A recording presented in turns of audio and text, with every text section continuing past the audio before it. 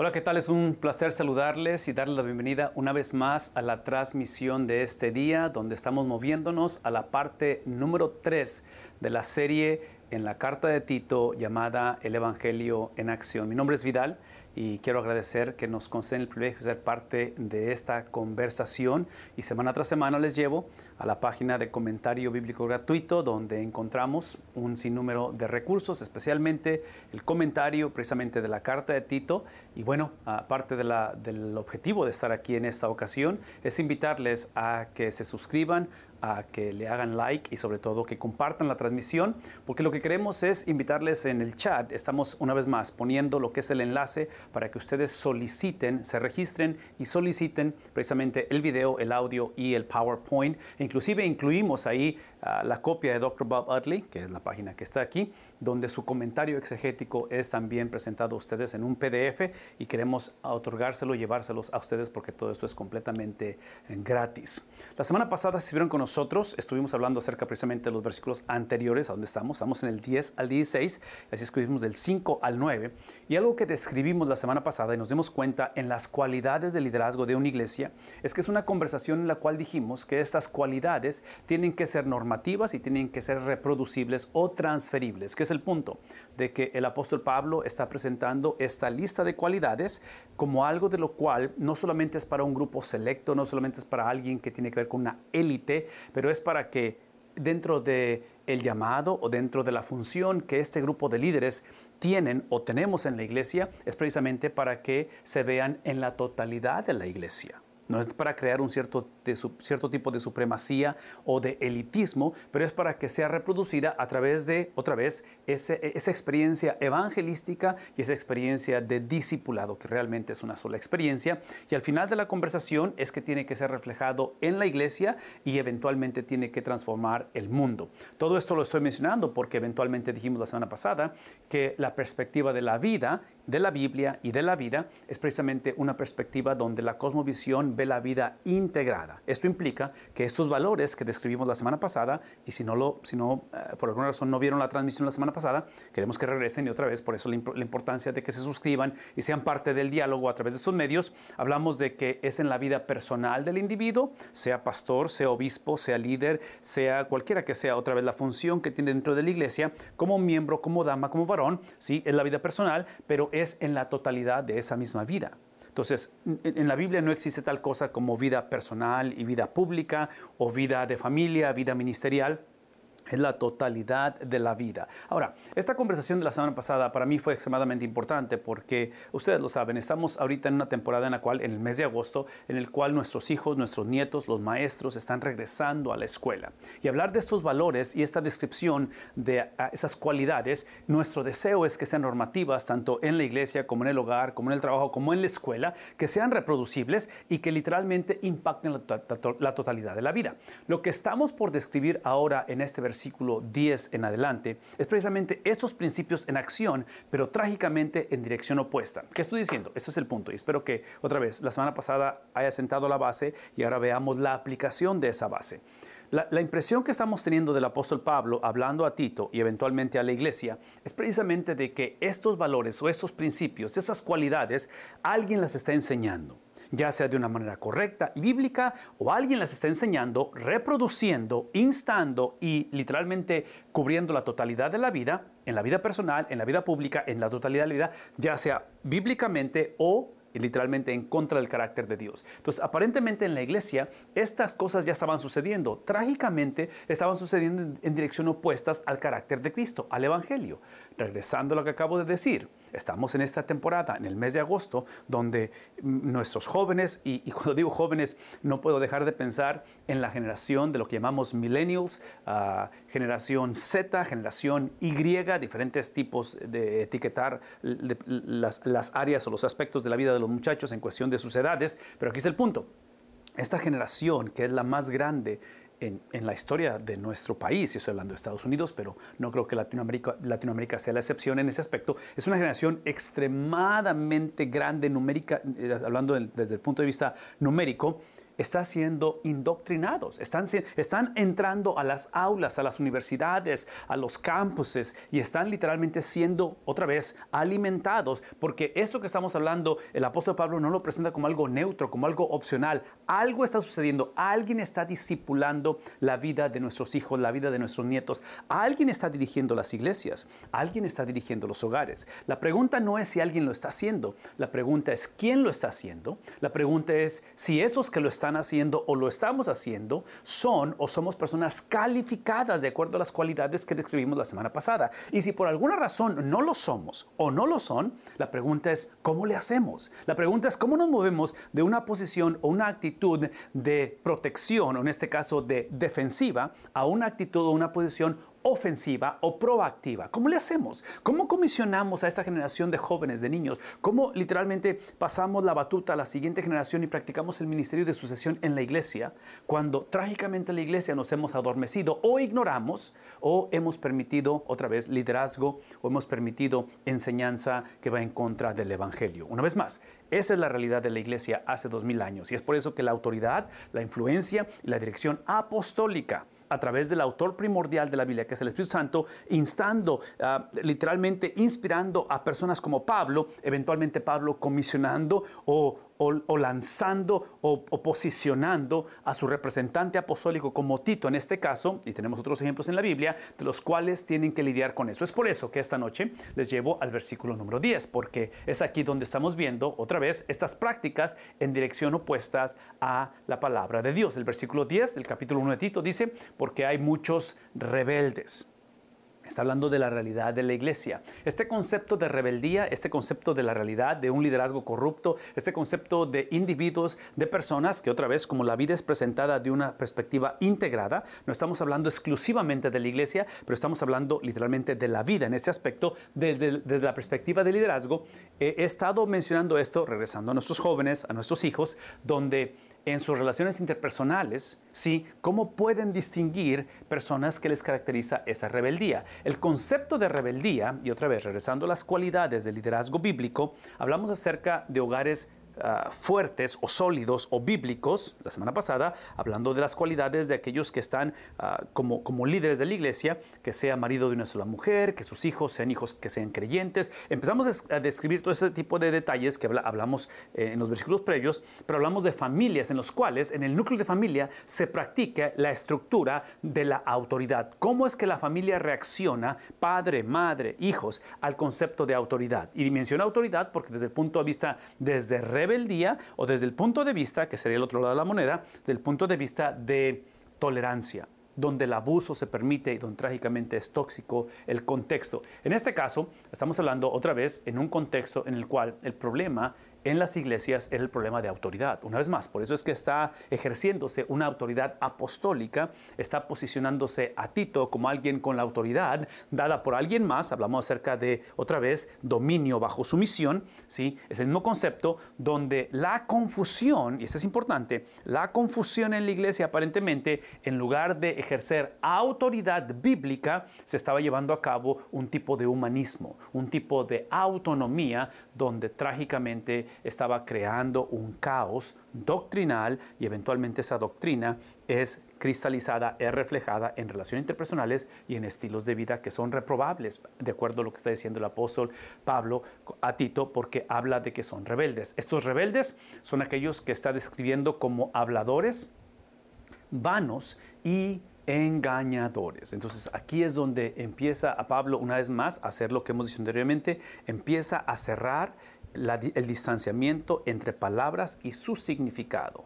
Entonces, cuando habla de rebeldes, Pablo no deja a la deriva, no deja otra vez a la autonomía del lector o de los lectores a que ellos definan lo que es un rebelde. Pablo está diciendo, un rebelde es aquel que es hablador, ¿sí?, que habla en vano, habladores vanos, los cuales son engañadores. Ahora, el tiempo a veces es un poquito difícil de poder explicar eso en detalle, por eso queremos que se suscriban, por eso queremos que tengan acceso a los comentarios para que vean en detalle las explicaciones. Inclusive en los comentarios existen lo que se llaman temas especiales donde se profundiza y se expande algunos de esos términos, pero aquí es el punto. El punto con respecto a estos habladores vanos y engañadores tiene que ver precisamente con la confusión de hace 2000 años que hoy en día es literalmente el empuje, el motor de arranque de muchas iglesias y de nuestra gente, tanto en la vida de iglesia como en la vida cotidiana. Por eso hablamos de una perspectiva integrada, ¿verdad? Y eso es lo que estoy hablando con respecto a habladores vanos y engañadores que terminan siendo rebeldes.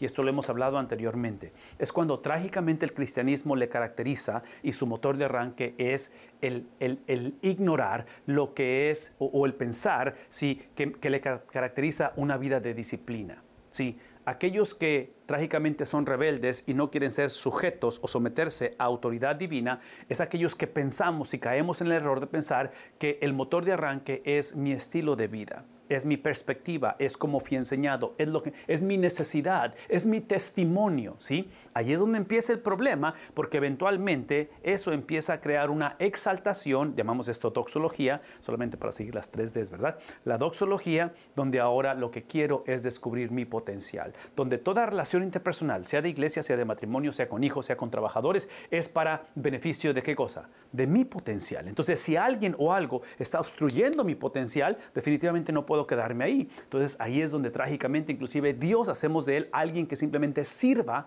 y que simplemente bendiga lo que de antemano yo quiero, porque al final de la conversación son mis disciplinas, es mi vida de oración, es mi teología, es mi llamado al ministerio. Y otra vez, nada de eso es malo en sí, lo que acabo de describir, pero no puede ser el motor de arranque, porque es lo que estaba pasando en la iglesia hace 2000 años, de tal manera que ahora la doctrina o la palabra de Dios simplemente es lo que creemos siempre y cuando afirme lo que de antemano pienso que soy y pienso que debo de hacer. En fin, el punto otra vez es de que solamente necesito pasajes, sermones, iglesias, contextos, matrimonios, hijos, alguien que simplemente otra vez afirme lo que de antemano yo quiero hacer. El apóstol Pablo está hablando a Tito porque lo que Pablo ve como el antídoto a este problema, donde describe como rebeldes, describe como aquellos que son, otra vez, la descripción es habladores vanos y engañadores. Él describe el antídoto al invertir el orden. Y en lugar de iniciar con disciplinas o con, otra vez,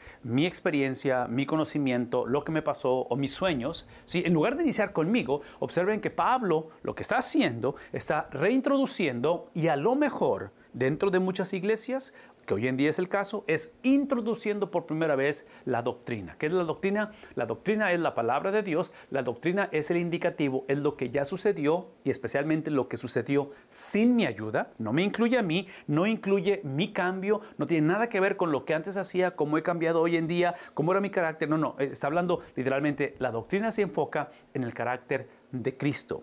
Tiene que ver con la cosmovisión de Cristo, con el pensamiento de Cristo, con la historia de Cristo, con el sentir de Cristo, con el testimonio de Cristo, de tal manera que lo que produce esa doctrina, y eso es lo que anhelamos, este nuevo año escolar, esta nueva experiencia en la cual estamos adentrándonos como estudiantes, como padres, como abuelos, es de que les caracterice no lo que piensan, no lo que van a recibir, pero el carácter de Cristo, que es el filtro a través del cual procesamos lo que nos sucede. Entonces, no minimizamos lo que hacemos, no minimizamos lo que nos sucedió, no minimizamos hacia dónde va el matrimonio, las finanzas, todo eso es importante, pero todo lo que soy, todo lo que me pasa es filtrado a través de este tabulador. En el libro de Amós, esta es la plomada, ¿sí? Porque el carácter de Cristo es precisamente la palabra de Dios, de tal manera que lo que produce ahora es la habilidad de adorar, literalmente adorar a Cristo. Y esto es extremadamente importante porque es obvio que esta temporada, es obvio que este semestre escolar o esta otra vez temporada en la iglesia, ministerialmente hablando, probablemente es simplemente nuestra salud. Esta temporada que estamos viendo en nuestra salud física, ¿ven lo que voy a decir? Es incierta. En otras palabras, no estoy anticipando tragedias ni dificultades. Todo lo que estoy diciendo es de que cuando el enfoque, el motor de arranque, para lidiar con rebeldes, para lidiar con este tipo de palabrería vana y este tipo de enseñanza o doctrina torcida, ¿sí? Estamos hablando que el antídoto es Cristo, y lo que produce Cristo no es necesariamente, vean esto, lo que produce Cristo no es necesariamente la ausencia de rebeldes, no necesariamente va a minimizar la vanidad o las palabras en vano o engañadoras. Lo que va a hacer Cristo, lo que hace el carácter de Cristo, lo que hace la palabra de Dios, literalmente lo que hace es que nos da la habilidad de ser adoradores aún en medio de condiciones deplorables o difíciles. Ahora, una vez más, aquí es donde regreso a lo que hemos estado hablando, esta carta de Tito, esta comisión, este empoderamiento a Tito para comisionar o empoderar a otros. Todo esto que estoy describiendo, aun cuando es una responsabilidad personal, esto es importante, es una responsabilidad personal, no hay manera de vivirlo, de ejercerlo, de experimentarlo, sino solamente en un contexto corporal. Una vez más, la responsabilidad es personal, pero el contexto es corporal. ¿Por qué? Menciono esto porque estamos hablando de liderazgo, estamos hablando de líderes que literalmente liderean o lideramos debajo del liderazgo. Entonces, tenemos a Cristo, tenemos el carácter de Cristo, tenemos a la persona de Cristo como el pastor de los pastores. Entonces, como líderes, como pastores, como padres, como abuelos, como empresarios, independientemente en qué posición o qué función tenemos, estamos debajo de alguien más. Nadie opera, nadie liderea, sí, literalmente desde su perspectiva, con autonomía, sin darle cuentas a nadie. Eso es precisamente lo opuesto a lo que estamos hablando, o a la meta. Es el problema de la iglesia, que la iglesia se encontraba con liderazgo que pensaban que su liderazgo era autónomo, que literalmente se habían enamorado de sus fábulas, de su teología, de su manera de pensar, de su experiencia, donde idolatraban no el testimonio de la vida de Cristo, idolatraban su propia experiencia, lo que les había pasado a ellos, o lo que alguien les hizo, o lo que ellos hicieron. Entonces, eso es extremadamente importante, porque esto que estamos hablando aquí,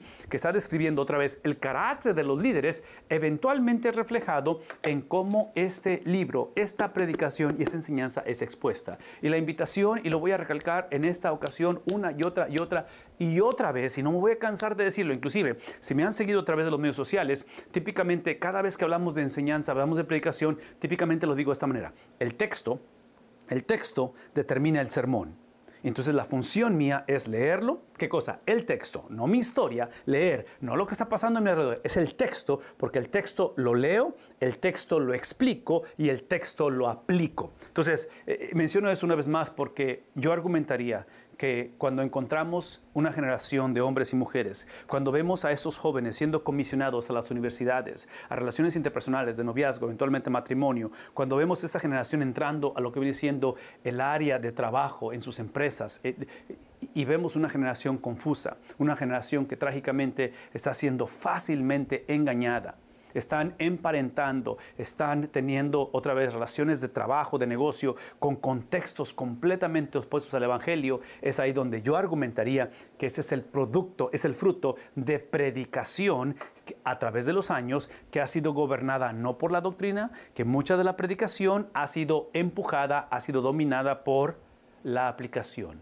¿Qué significa esto para mí? ¿De qué manera puede ayudarme en mi condición? Y no estoy en contra de la condición de nadie, no estoy en contra de la necesidad de la gente, pero la autoridad no se encuentra en mi necesidad, la autoridad no se encuentra en lo que me sucede, la autoridad se encuentra exclusivamente en el carácter de Cristo. Y termina diciendo esto simplemente para explicar un poquito acerca de lo que son los engañadores y los habladores vanos, dice él, especialmente los de la circuncisión. Otra vez, esto de la circuncisión, hay un poquito de misterio con respecto a esta conversación o esta definición de circuncisión, porque esta cuestión, el problema en Tito, el problema en la iglesia del primer siglo es falsa doctrina. Ese es el problema, o sea, en general, es la médula, es el epicentro del problema.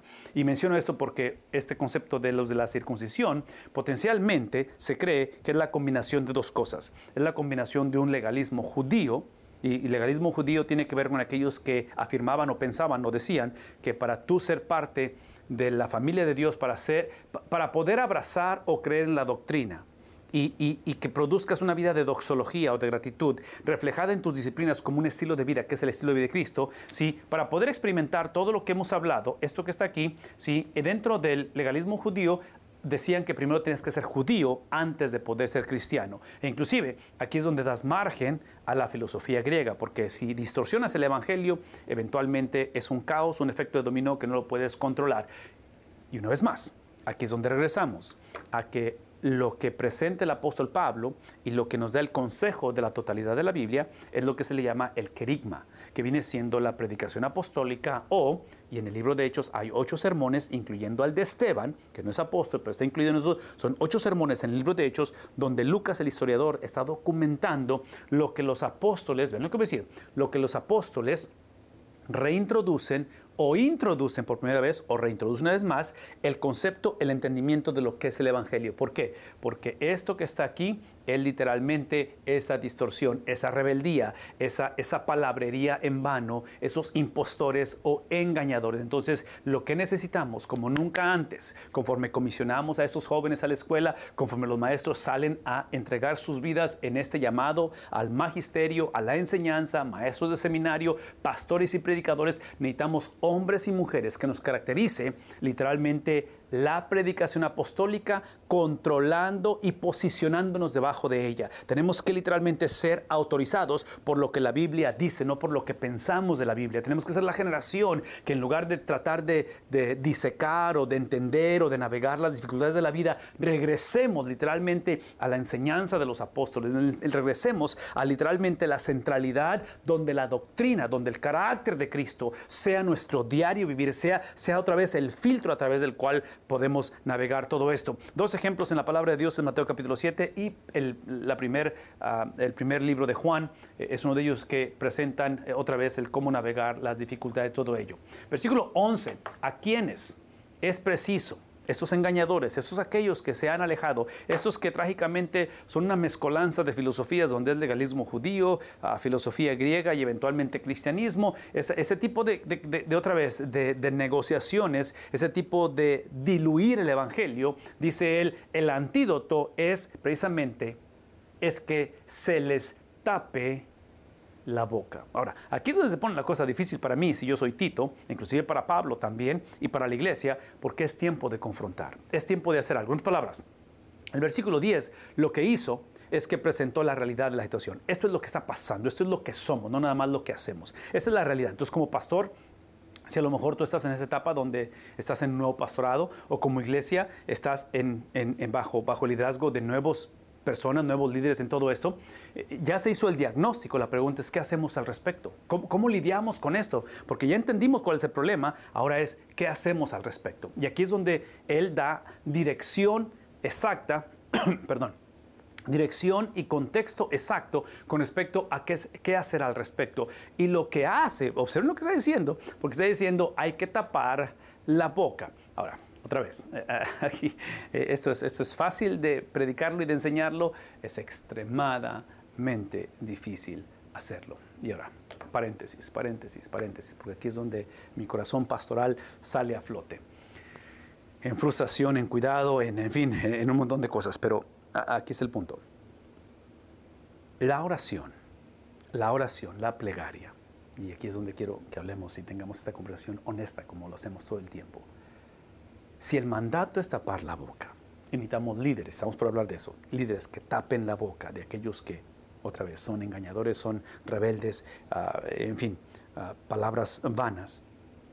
La pregunta no es si tenemos líderes que puedan hacer eso. Pablo asumió desde un principio, al principio de la carta, y él asume que existen las personas posicionadas, instruidas, o en este caso llamadas para hacer eso. Pero aquí está la pregunta para todos. La pregunta es si la iglesia tiene el sistema o los sistemas, la estructura, la encarnación o cristalización de la doctrina, porque esa es parte de la función del liderazgo. El liderazgo toma la Biblia y literalmente la contextualiza. Por eso en la predicación dijimos que lo leemos, lo explicamos y lo aplicamos. Entonces parte de la aplicación de ello, basado en lo que el texto dice y significa, es cristalizarlo y ponerlo en práctica. Entonces la pregunta es esto: toda iglesia tiene estructura. Aún si no tiene estructura, es estructura. Y la estructura de la iglesia sale a flote cuando hay que hacer esto. Si la estructura es saludable, si es bíblica, si es funcional. Y menciono todo esto porque muchas de las veces el problema no es que no haya, el problema no es que no existan líderes que tapen la boca de aquellos engañadores o aquellos falsos maestros. El problema es que muchas veces la misma iglesia no permite que suceda eso. por diferentes razones. Pero al final de la conversación, si no estamos haciendo esto, es obvio que si no tapas la boca, esa boca va a seguir hablando, ¿verdad? Porque dijimos al principio que el liderazgo, el liderar o el discipular o el gobernar o el llevar, alguien lo está haciendo. Ese es el punto, alguien lo está haciendo. E inclusive, otra vez, aquí es el punto. ¿Cómo capacitamos, educamos, preparamos, discipulamos una generación de jóvenes conforme salen a estas aulas de clase, a estos pasillos de las universidades, a estudiar sus maestrías, ¿Cómo le hacemos para que ellos estén capacitados para hacer esto cuando alguien enseña algo que va en contra del carácter de Cristo?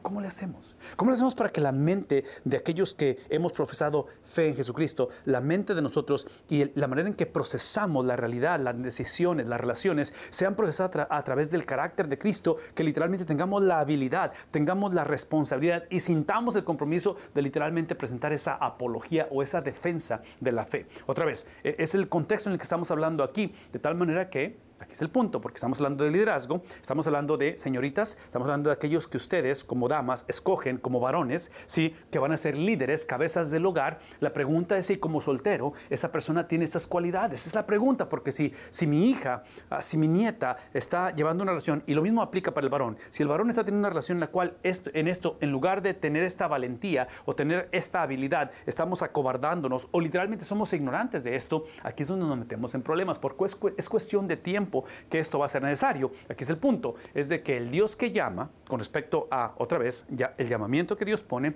es el Dios que también determina para qué llama. Entonces, cuando hablamos de esta necesidad de que alguien tiene que tapar la boca, estamos hablando de que la confusión, por lo que entendimos anteriormente, era la confusión de, otra vez, de confundir autoridad con autonomía. La palabra autoridad típicamente se procesa negativamente hoy en día porque a nadie nos gusta estar bajo autoridad, lo vemos como un yugo, lo vemos como una opresión, porque es obvio que ha habido mucho abuso de ello, pero escuchen lo que voy a decir. La autoridad con la cual estamos hablando, la autoridad bíblica, es la autoridad, y otra vez, regresen conmigo al cuadro donde hablamos de doctrina, doxología y disciplinas. La palabra doxología para mí es la palabra autoridad. Lo que hace la Biblia es que me da la autoridad de no depender de circunstancias, de poder adorar aun cuando el reporte del doctor no es positivo, de poder exaltar el carácter de Cristo aun cuando la situación es cuestionable y aun cuando mi fe está menguando, aun cuando mi espíritu está confuso. Si autoridad es literalmente tener la habilidad de engrandecer a Cristo, no porque mi vida es perfecta o no porque el cuadro, la situación es perfecta, es precisamente en mi imperfección.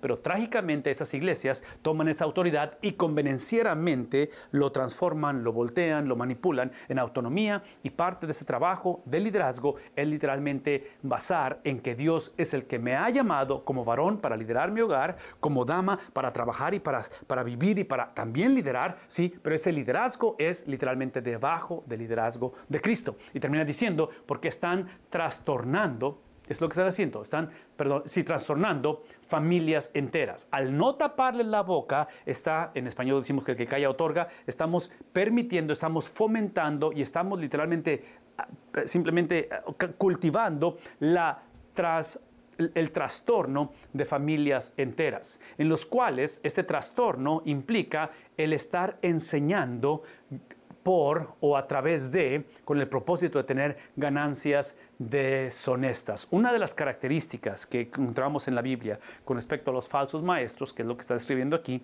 por eso hay que taparles la boca. Si el tapar la boca es para poner un alto a lo que ya está sucediendo. Aparentemente esto no es un plan de acción o una estrategia para que la iglesia evite el lidiar con falsos maestros, ya estaban presentes. Una vez más, cuando pienso en nuestros hijos que están regresando a la escuela, están regresando a un campo de batalla espiritual, moral, intelectual, relacional, donde no podemos seguir permitiendo una actitud o una mentalidad otra vez defensiva, sino una ofensiva, proactiva. Y la proactividad no solamente es identificar a aquellos que son otra vez rebeldes, que tienen palabras deshonestas o falsas, engañadores, pero es qué hacer con ellos. Y en este caso, sí, con respecto a los falsos maestros, sus características, por lo menos históricamente, se conocen tres, que es lo que acaba de mencionar el apóstol Pablo. Una es la explotación de dinero, falsos manejos de dinero, o la cuestión de siempre estar en un contexto de ser ¿cuál es la palabra? Avaros, de ser deshonestos, e inclusive, Otra vez, estamos hablando de cualidades, de quién califica para o se descalifica. Aquí es donde hemos hablado, donde esta vida es integrada y probablemente como pastores, como líderes, no hemos tenido malos manejos de dinero en cuestión de la iglesia, pero si nuestra vida personal familiar es una vida en la cual caracteriza una estructura o un sistema de cómo vivir económicamente que está de cabeza y somos presa de los sistemas del mundo, donde vivimos endeudados, entonces está interconectado esto. No podemos decir, sí, en la iglesia he sido honesto y como quiera diezmo, pero en la casa es un desorden financieramente. El punto aquí es de que hay explotación de dinero. La otra es que hay libertinaje sexual. Obviamente encontramos en ese contexto un paganismo infiltrado y trágicamente la explotación de las viudas se cree dentro de la iglesia para esto. Y la última es el que alguien predique que esa persona, ese líder, ese tal vez sea una persona con carisma, con mucho conocimiento, con mucha experiencia,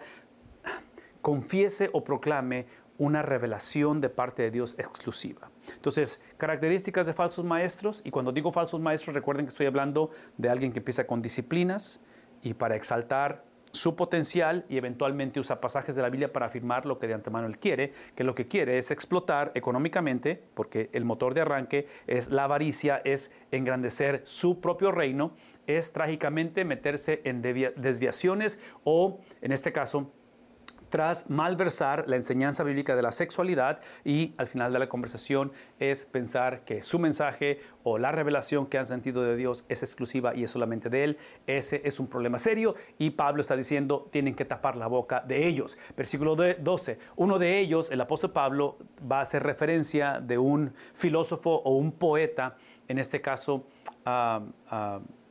de la cultura de ellos, donde encontramos por lo menos 3 referencias en el Nuevo Testamento donde Pablo usa o empieza a traer mención de, otra vez, líderes o escritores o profetas o poetas de la cultura seculares para afirmar ciertas cosas. Ahora, ustedes recordarán que Pablo, conocido antes como Saulo de Tarso, esta comunidad de Tarso se le conocía como una área de grandes universidades o grandes filósofos. Entonces es obvio que este hombre llamado Pablo era una persona extremadamente no solamente capaz e inteligente, pero muy preparado. Entonces menciono esto porque la referencia que él hace dice, aquí está trayendo referencia de él, dice, los cretenses, que es la audiencia quien está hablando a través de Tito, dice, son siempre mentirosos, malas bestias, glotones, ociosos. Inclusive la palabra cretense, o en este caso esta isla de Creta, como sinónimo o como referencia era precisamente los mentirosos. Entonces,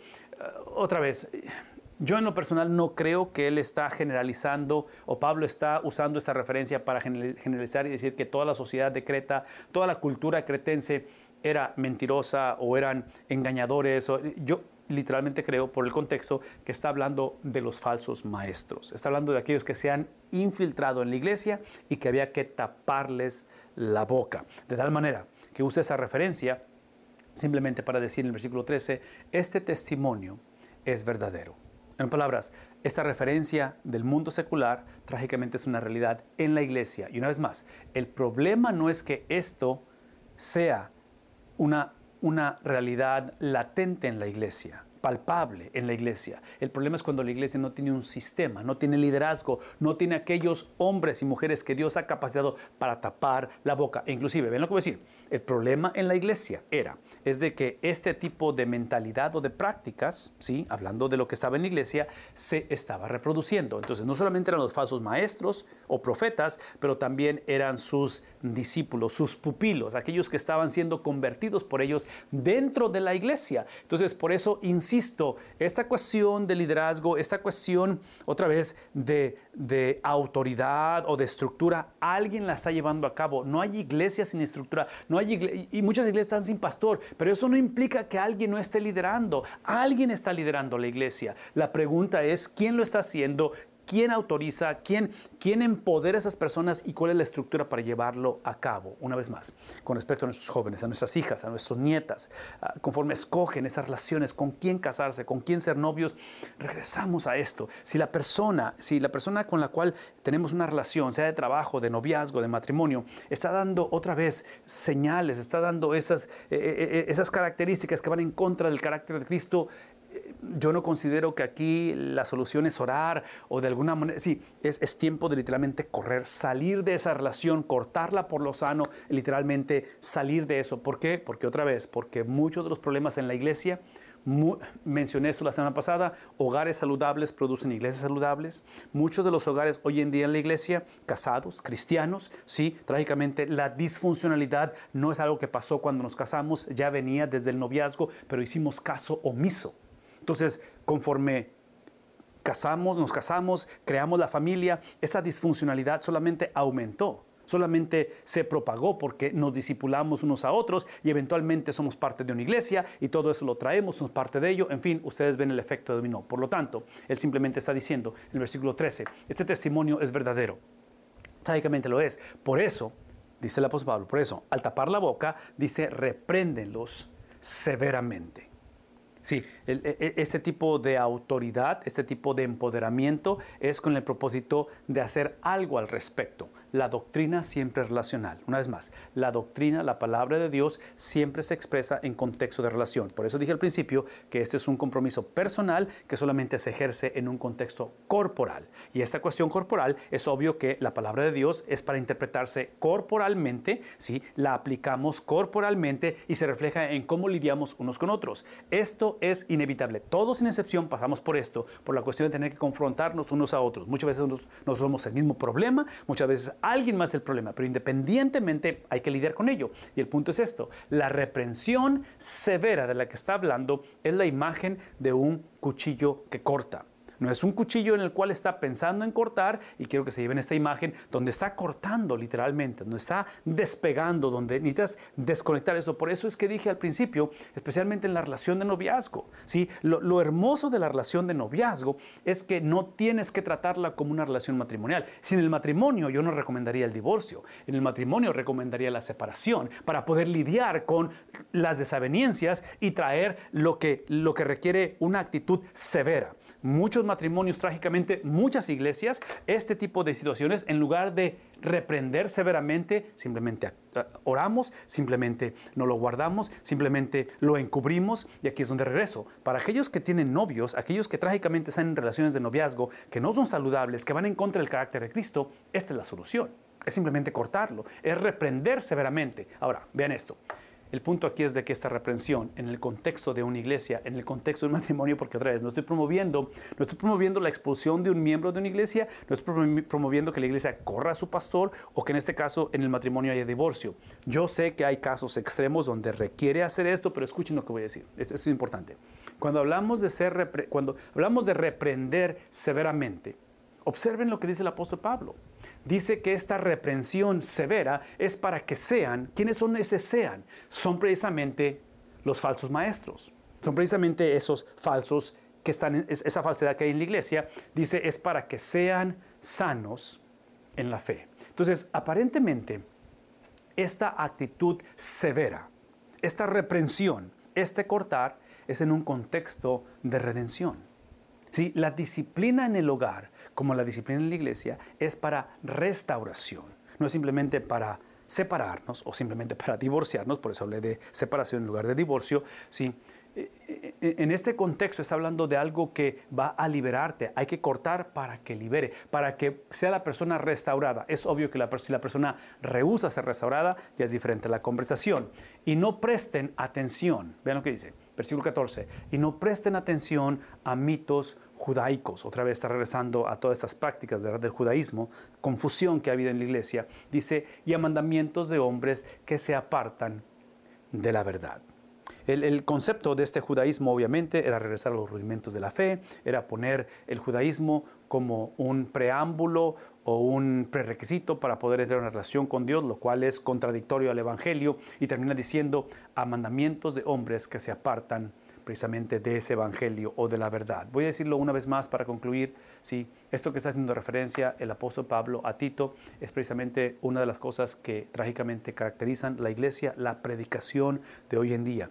Y lo caracteriza esa predicación porque nadie está tapando la boca de aquellos que están predicando esto, nadie está reprendiendo severamente, y otra vez, y digo nadie en cuestión de la iglesia, y trágicamente las iglesias, los hogares, no tenemos sistemas de cómo lidiar con esto. De tal manera que lo que se está perpetuando hoy en día a través de la enseñanza y está saliendo a flote en los hogares, en las escuelas, en la relación interpersonal, están saliendo a flote, es cuando el motor de arranque en la predicación sigue siendo gobernado por la conducta del cristiano. Cuando queremos que los jóvenes hagan esto, cuando queremos que las solteras hagan esto, cuando queremos que la iglesia haga esto, y otra vez, el hacer, hay muchos mandatos en la Biblia, muchos imperativos que tenemos que hacer, pero el hacer de la iglesia está basado literalmente en lo que ya se hizo. Lo que hace la iglesia está basado en la doctrina. La doctrina es lo que ya se hizo. Entonces, los imperativos, los mandatos son dados desde la perspectiva que alguien ya obedeció. Aquí la meta no es obediencia a Cristo. Aquí la meta es la obediencia de Cristo que mueve mi obediencia a Cristo. Entonces, la obediencia de Cristo que se encuentra en la palabra de Dios es lo que empodera mi obediencia. Donde ahora el moralismo no es el mío, es la moralidad de Cristo. Donde ahora no se trata de mi potencial, se trata del poder de Cristo, donde no se trata de mi testimonio, se trata de que cuando mis hijos son confrontados, cuando mis nietos están viviendo una situación difícil, sepan articular no lo que piensan, no sus derechos, pero estamos hablando de literalmente lo que piensa Cristo, la manera en que Cristo se relacionó con su Padre Celestial, cómo Cristo navegó la dificultad, cómo Cristo lidió con la traición, cómo Cristo lidió con la tentación, es el testimonio de Cristo, pero mientras la predicación, mientras la enseñanza de la Biblia sea gobernada, sea empujada por hombres y mujeres, que nuestro énfasis es que la cosa cambie, que las personas cambien, que tomen decisiones, todo eso, otra vez, vamos a seguir con esta confusión, vamos a seguir alimentando un tipo de predicación moralista, un tipo de predicación que ayude a simplemente otra vez lanzar, incrementar el potencial de nuestra gente, y es un cáncer que está destruyendo nuestra generación. Todas las cosas, dice el versículo 15, todas las cosas son puras para los puros. La pureza de la que está hablando otra vez es precisamente el limar las asperezas, el sanar de este cáncer que he estado mencionando toda esta ocasión.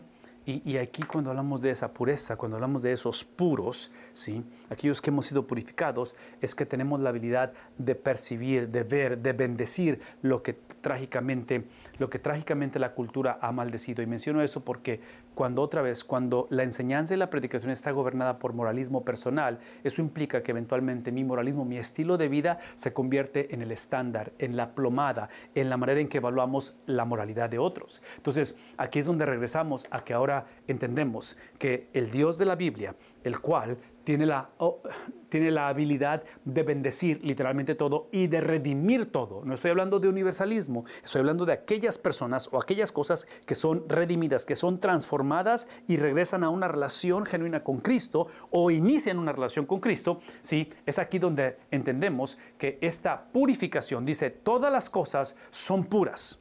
En Cristo, cuando encontramos el carácter de Cristo, cuando vemos la persona de Cristo y que parte de su ministerio, parte de su problema, parte de su razón por qué es crucificado, es porque Él bendijo lo que no debió de haber bendecido. Él escogió personas que no debieron ser escogidas. Él literalmente empieza a ser criticado y a ser etiquetado precisamente como lo opuesto, porque la gente tenía sus propios estándares con respecto a su disciplina o su estilo de vida. Y Cristo lo que hace es que viene y redime las cosas. Cristo lo que hace es que crea en el hombre la habilidad de adorar a Dios independientemente de las circunstancias que está viviendo, y lo que hace Cristo es que su estilo de vida es reproducido en otros. Es de que literalmente su perspectiva es la que refleja la perspectiva de aquellos que lo siguen. Por lo tanto, dice el apóstol Pablo, que todas las cosas son puras para los puros, pero para los corrompidos e incrédulos, otra vez el contraste, ¿verdad?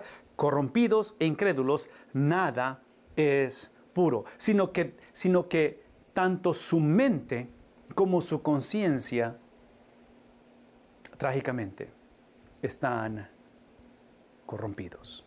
Entonces, observemos que esta pureza de la cual hemos estado hablando inicia no con un cambio de disciplinas. La pureza no inicia dejando ciertas costumbres, actitudes o hábitos. La pureza del cristiano inicia con la pureza de alguien más. Es literalmente lo que se le llama una transferencia, algo que es imputado, algo que es acreditado, porque es la pureza de alguien más. Entonces, de la misma manera, cuando hablamos de aquellos que dice que los puros ven todas las cosas puras, porque lo vemos a través de Cristo, si lo vemos a través de la persona de Cristo, a través del estándar de Cristo, a través del carácter de Cristo. Entonces la pureza es algo que al cristiano le sucede. Por favor, escúchenme. La pureza no es lo que el cristiano hace, lucha, alcanza, se esfuerza. Eso es importante, pero es el producto de. La pureza no sucede. Somos posicionados. Pablo dice en Romanos capítulo 8, versículo 1, habla y dice que ahora no hay condenación para los que hemos cambiado, para los que tenemos un testimonio mejor, para los que hemos dejado ciertas costumbres. Nos dice, no hay condenación para los que estamos en Cristo, o sea, estamos posicionados en Cristo. Entonces, la pureza es lo que le sucede al cristiano y lo que ejerce por lo que le sucede. Exactamente lo mismo con respecto a esta incredulidad, a esta corrupción. Cuando habla Pablo de la mente y de la conciencia, es la obra de un agente foráneo.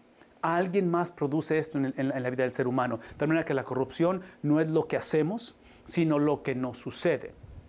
Estos falsos maestros, estas falsas enseñanzas dentro de la Biblia, dentro de la iglesia, son aquellas cosas que han sido el vehículo de literalmente el agente foráneo que es Satanás. Se ha infiltrado, ha usado esta manipulación, ha usado la pasividad de la iglesia, ha usado la falta de liderazgo que tape la boca, que literalmente reprenda severamente y que restaure a aquellos hombres a una relación con Cristo o los traiga si es que nunca han sido salvos. Pero todo eso ha sido negociado, todo eso ha sido cuestionado porque la predicación del evangelio ha sido negociado, porque somos una generación que trágicamente el motor de arranque no es la transformación del carácter de la persona. Queremos modificar la conducta del individuo. Nos conformamos con simplemente que la conducta sea transformada, que mejore, que los llevemos de un nivel a un mejor nivel. Sí, ese es el problema que encontramos aquí. Por lo tanto, Satanás, ese tipo de estrategia es la que Satanás es donde él empieza a gobernar, donde él empieza a actuar, y es el agente foráneo que ha influenciado la iglesia. Entonces menciono todo esto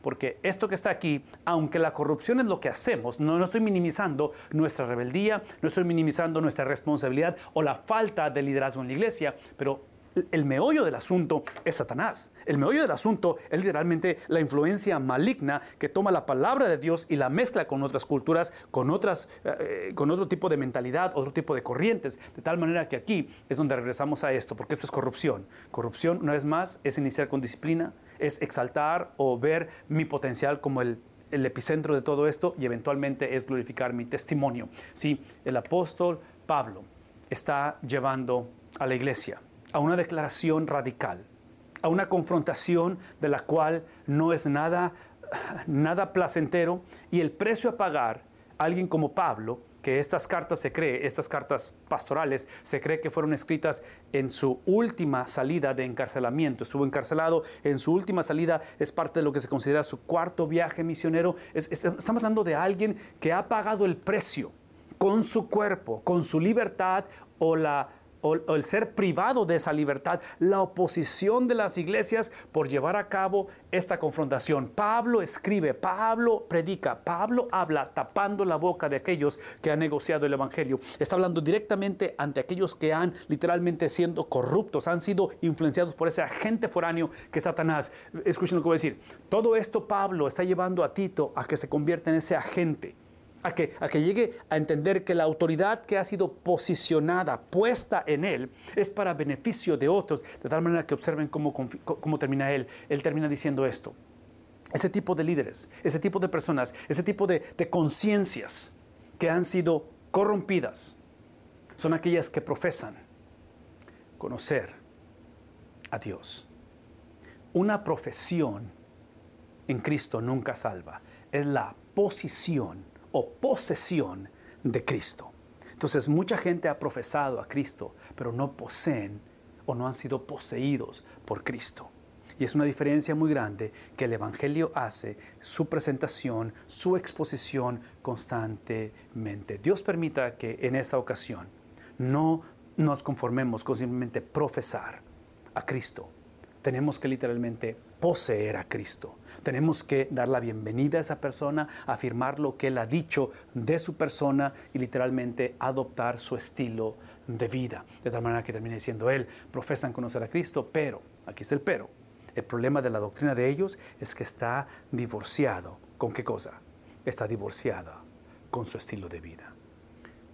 Confesión divorciada con estilo de vida. Con sus hechos lo niegan. Siendo, esto los posiciona, esto los etiqueta, esto los establece como abominables, los establece como desobedientes e inútiles, no tienen ningún valor para cualquier obra buena. La actitud del líder es la confrontación de esto. Pero quiero recordarles una vez más que una de las cosas que yo estoy convencido, y esta es mi opinión muy personal, de por qué Pablo habla con esta urgencia, pasión y entrega y no escatima el precio a pagar con respecto a este mensaje, es porque él constantemente recordaba que él fue parte de esto. Él fue el tipo de persona que profesaba en lugar de poseer a Cristo. Es el tipo de persona de que los hechos de él negaban su teología o lo que la palabra de Dios enseña. Pablo era el tipo de persona que él era abominable y que él fue desobediente y que fue inútil y que él era el tipo de persona que no era útil para cualquier obra buena. Sus obras eran de maldad, sus obras eran en contra del carácter y la misma persona de Cristo. ¿Cómo lo sé? Porque en Hechos capítulo 9 le dice Pablo, ¿por qué me persigues? Dura cosa te es dar cosas contra el aguijón. Entonces, ¿qué es el punto aquí? El punto es que Pablo, parte de su ministerio, es literalmente lidiar con aquellos que le recuerdan su condición. Y menciono todo esto porque si esta es la característica, y sé que lo es en la mayoría de las iglesias, si esto es lo que trágicamente reina en muchos hogares y nuestra cultura, recordemos que esto que está aquí es lo que éramos antes de Cristo. Y la razón por la cual tú esta noche o tú este día tienes la habilidad no solamente de profesar, pero de poseer a Cristo. La razón por la cual este día tu estilo de vida ha sido transformado por el estilo de vida de Cristo y hay un casamiento. Ahora yo sé que en tu corazón existe una pasión por Cristo. La razón por la cual eso ha sucedido es porque hace 2000 años aquel que poseía a Dios fue desprendido de Dios. Aquel que literalmente era el Hijo de Dios fue literalmente abandonado por el mismo Dios. Sí, es Cristo el cual no solamente vivió una vida perfecta, pero Él asumió la responsabilidad de nuestros hechos. Esa es la razón por la cual podemos decir, no palabras, lo que no quiero que terminemos haciendo este día es simplemente decir, oremos por ellos, confrontemos a ellos, porque nosotros estamos en lo correcto. No. Una vez más, antes éramos parte de ellos, pero la razón por la cual ahora he dejado este grupo y tengo la certeza en mi corazón de que no solamente profeso a Cristo, pero poseo a Cristo, es porque hace 2000 años alguien fue abandonado. Alguien fue considerado varón de dolores. Alguien fue posicionado como abominable. Alguien literalmente, voluntariamente cedió y se hizo desobediente. Cargó el pecado de todos. Alguien hace 2000 años se hizo a sí mismo inútil para cualquier obra buena y fue condenado, fue posicionado, fue despreciado. Fue mutilado, recibió la condenación de la palabra, el juicio de Dios fue puesto sobre él. Y eso es lo que nos hace esta noche, no solamente profesar, pero nos hace literalmente poseer a la persona de Cristo. Si nunca has entregado tu vida a Cristo, aún como líder, aún como aquel que ha ejercido un ministerio, pero nunca hemos literalmente valorado el sacrificio de Cristo, la transformación de Cristo, cómo Él literalmente es transformado en ese aspecto que acabo de describir. Y esa transformación es la que nos justifica, lo que perdona nuestros pecados, pero su esencia nos posiciona para ser aceptados ante el amado. Este es el día en el cual eso tiene que ser reflejado en cómo vamos, cómo anhelamos, cómo conectamos con aquellos que se consideran enemigos de nosotros, enemigos de la cruz, enemigos de la iglesia. El precio a pagar es una vida de sacrificio, porque Cristo eventualmente tiene que entregar su vida.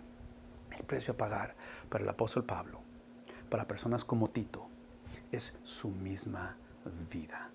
Así es que el precio a pagar de lo que estamos hablando es literalmente una vida consagrada al Señor, donde no más lo que yo deseo, es donde sé que el lidiar con este tipo de cosas en el hogar, en el trabajo, es ceder mis derechos y entregarme a la persona de Cristo. De tal manera, como dice el apóstol Pedro, no nos sorprendamos cuando seamos encontrados en dificultades y en padecimientos. Dios permita que el resto de nuestra nuestro navegar, nuestro lidiar con hijos, con pastores, con hermanos, con tíos o con personas como nosotros que potencialmente caemos en esto, sea en un contexto de redención por lo que Cristo ha hecho. Porque como Cristo fue despreciado y su desprecio de Cristo es para restauración de nuestras vidas, eventualmente la resurrección de Él, el triunfo de todo ello es transferido e imputado a la iglesia para poder navegar temporadas, generaciones como las que estamos viviendo. Queremos continuar el diálogo a través de estos medios. El que ustedes se conecten y se queden conectados todo este tiempo es una bendición y es un privilegio para nosotros, para mí en lo personal. Así es que, una vez más, en el chat está ese enlace para poder dialogar, donde queremos que nos den su información para poder entregar este material a ustedes y de alguna manera bendecir a la iglesia. Que el Señor bendiga el resto de la semana en cada uno de ustedes y que nuestro Dios nos permita seguir navegando, escudriñando su palabra para crecer en similitud a Él. Que el Señor los bendiga y nos vemos la próxima semana.